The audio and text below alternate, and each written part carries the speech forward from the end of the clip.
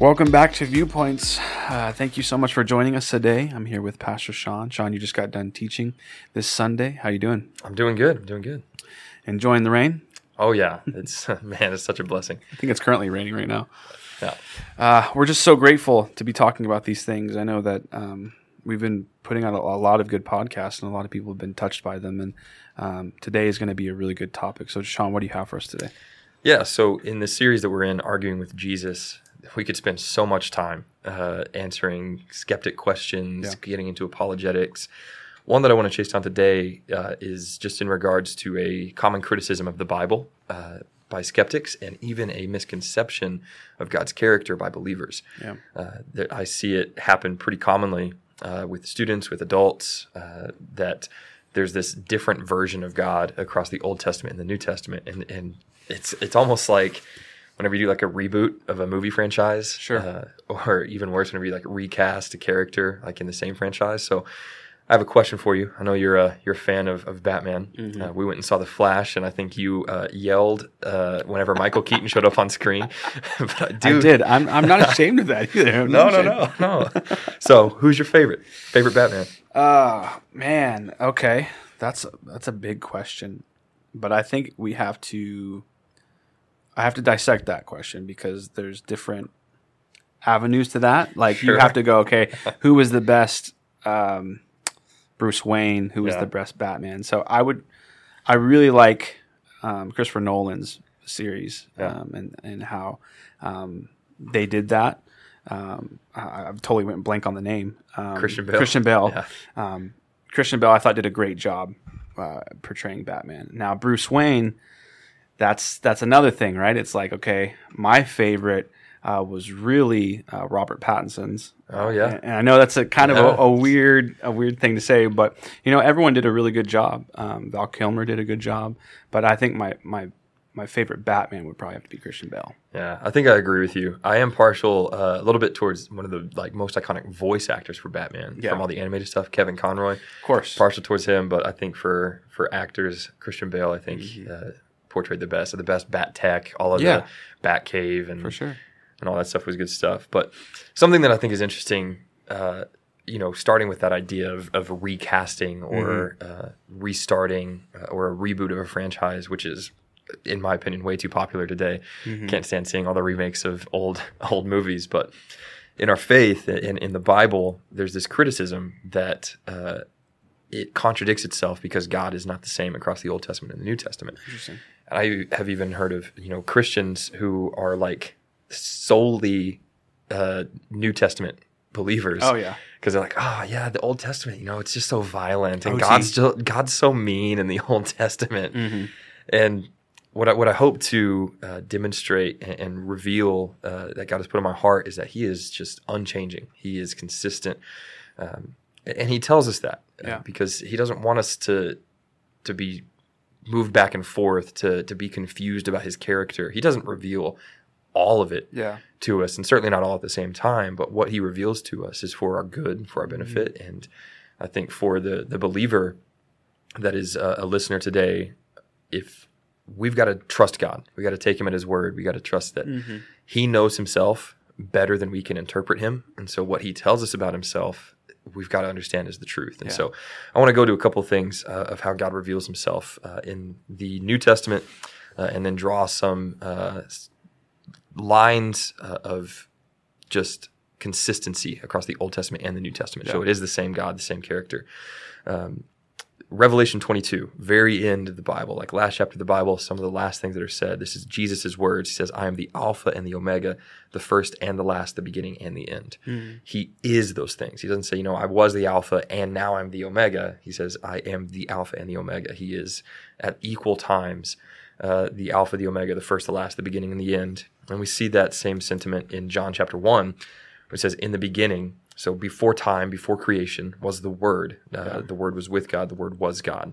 And so there's this consistency beyond time in the nature, the characteristics of Jesus, and therefore of God Himself, because it tells us later on in John chapter 1 that the Word became flesh, made his dwelling among us, and that through that we see his glory, the glory of the Son of God, and then that by extension, the glory of the Father, because they are one and the same, and it's the same glory, the same characteristics. And so I want to just start with that truth today for the believer, that we can take God at his word. When he tells us that he is unchanging, he means it. He tells us just over and over again, and I actually struggled to choose which verses to bring up for this, because there's so many. James 1 says God does not change like shifting shadows. There's songs and hymns that are written with this idea, there is no shadow of turning with thee. And so there's just a lot of great stuff about God's consistency. I want to get specific, though, because we can say God doesn't change, and I believe that is true. But to go to two specific examples that I think people see the most contradiction in would be between God's holiness and his wrath compared to his grace. And so I want to start with that idea of wrath and God's holiness, and specifically his wrath for sin. So there's this interesting encounter in 2 Samuel. I don't know if you're aware of this one. This is one of those that for the first time that I read it shocked me. Mm-hmm. How do you feel?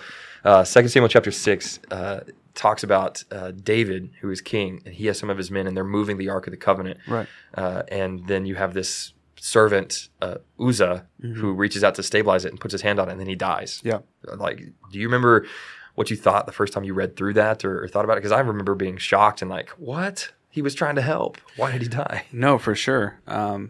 We always call them like Uzzah-friendly, Uzzah-friendly people, right? That try to do things out of the goodness of their hearts, but they don't understand the respect of how we should treat God.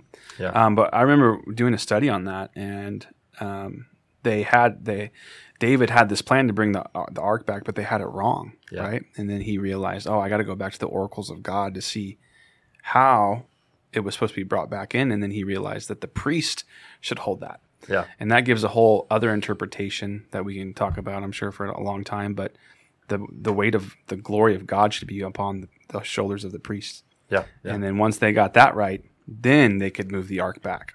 And so, but studying that, you go like, ooh, geez, like why would God strike someone dead on the scene? But it just goes to show you how important it is to be in alignment with the blueprint or the plan that God has for you. Yeah. Well, and I think too, like the more that I've studied this and the more that I've just understood God through his word, he's not hand hovering over the smite button, just ready to strike down Uzzah. He's like, oh, you cross the line, strike 3, you're out. It's revealing his nature and his holiness and the fact that there is no place for sin near the presence of God because he is so perfect in his holiness. Right. And that's consistent across Old and New Testament. In the New Testament, another example where people fell sick and even died for their mistreatment of God's holiness is found in 1 Corinthians chapter 11.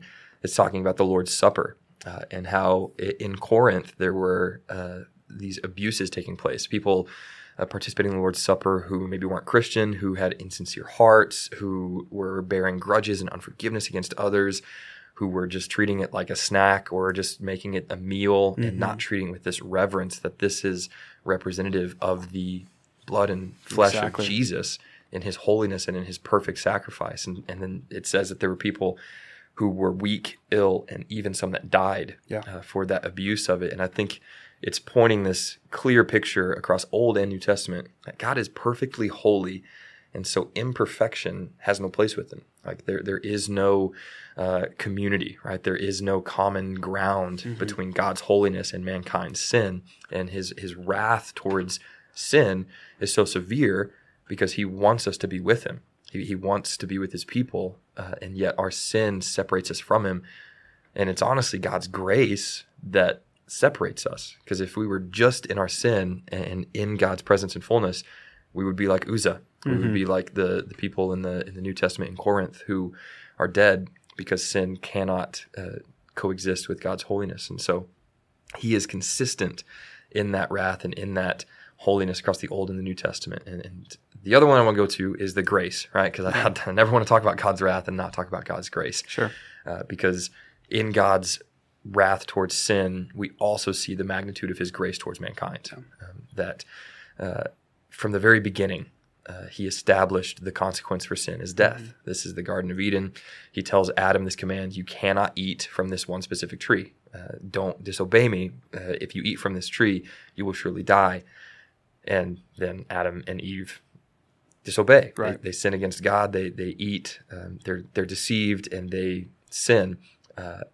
And what you would expect is, well, if God is as truly wrathful as sometimes we believe in the Old Testament him to be, well, they'd just be dead. Struck down like Uzzah, struck down like any other example that you could pull from the Old Testament. But we see God's grace instead. And something that I want to draw attention to is that in the Garden of Eden, God makes a sacrifice to cover Adam and Eve for their sin and their shame.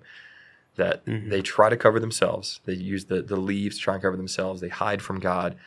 And before they're dismissed from his presence, which is also an example of his grace, that you cannot be here because the holiness is going to eradicate you because your imperfection cannot stay here.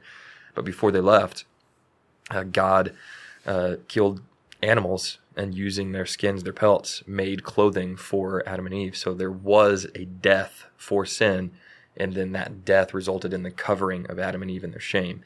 And so that takes place in the Old Testament, and then we see that to the highest and the final degree in the New Testament in Jesus, that his sacrifice for sin is the final one. And so I just love this consistency of God, that whenever Jesus says, I am the first and the last, we can see God make the first sacrifice for sin and the final sacrifice for sin. Right. That it's always him, and that the blood of that sacrifice is what covers us in our sin and our shame. And so we just see God's unchanging nature just on full display. And so I would just encourage people, like, if you are neglecting the Old Testament because you feel like that's not who God is anymore, don't do that. Don't do that. Get into it because it's great stuff.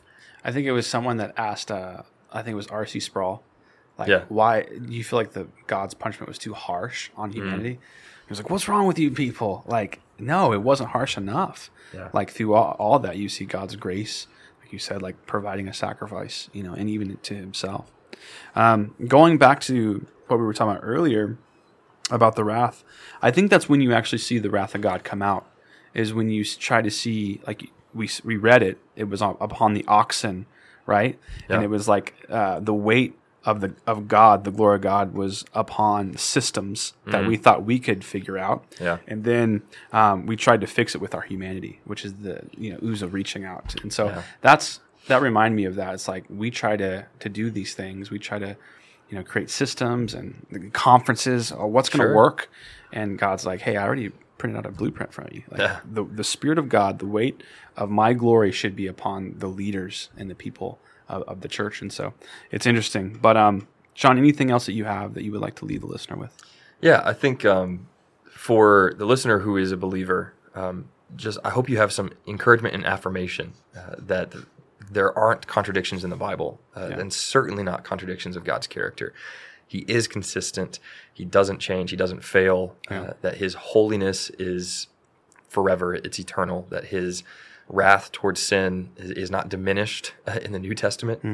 It was poured out fully on Jesus, and that's where we see his grace and its fullness and its eternal nature as well. That from the beginning, he has longed with his love for mankind for us to be with him, and so he's made the way for that to happen eternally, and it's all connected.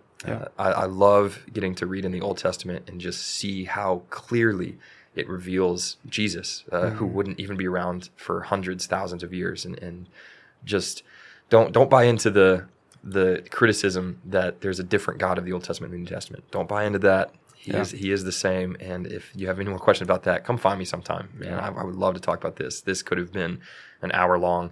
I think I could write a chapter book for a blog for this week. But truly, God is unchanging, and he is good. And because he is good, he is unchanging. Love it. Okay, before we go, you gotta give me your list of Batman. So you asked me, but what's yours? What's your top? Okay. I guess top 5. Yeah. Okay. So I do like the idea of like what you brought up, the best Bruce Wayne versus the best Batman. I actually, in terms of like Playboy billionaire, I got to give best Bruce Wayne to George Clooney. Really? Yeah. Caden's shaking his head in the corner over there. Man, Look, that was actually shocking. I didn't think you were going to go that way. The movies are pretty silly, and the bat tech is ridiculous, and nobody wants to talk about the bat suit in those movies. But in terms of Bruce Wayne, I think George Clooney is like a highlight for that. I think in terms of Batman, like the physicality, the actual like vigilante Batman, I think Christian Bale's high on the list. I would also put Robert Pattinson on there as Batman. I think the homemade tech and the investigative stuff was all really, really cool through that. I like Val Kilmer as an actor. He was a much better Doc Holliday than he was Batman, so can't give him too much props. And then I got to throw Michael Keaton on there and Adam West. Yeah. Just the classic, the OG. Yeah. I'm going number 1, Christian, and then my second's Val Kilmer. So yeah, Val Kilmer number 2. Yeah, Val Kilmer number 2 for me. Oh my gosh! All right, listener, we'll see you next time. I know you clicked off as soon as you heard that. No, Sean, thank you so much for again just giving us a viewpoint of this, a godly viewpoint of how we serve a God that's never changing. He's the same yesterday, today, and forever. So thank you. So listener, we hope you have a fresh start to your week, and we'll see you next time.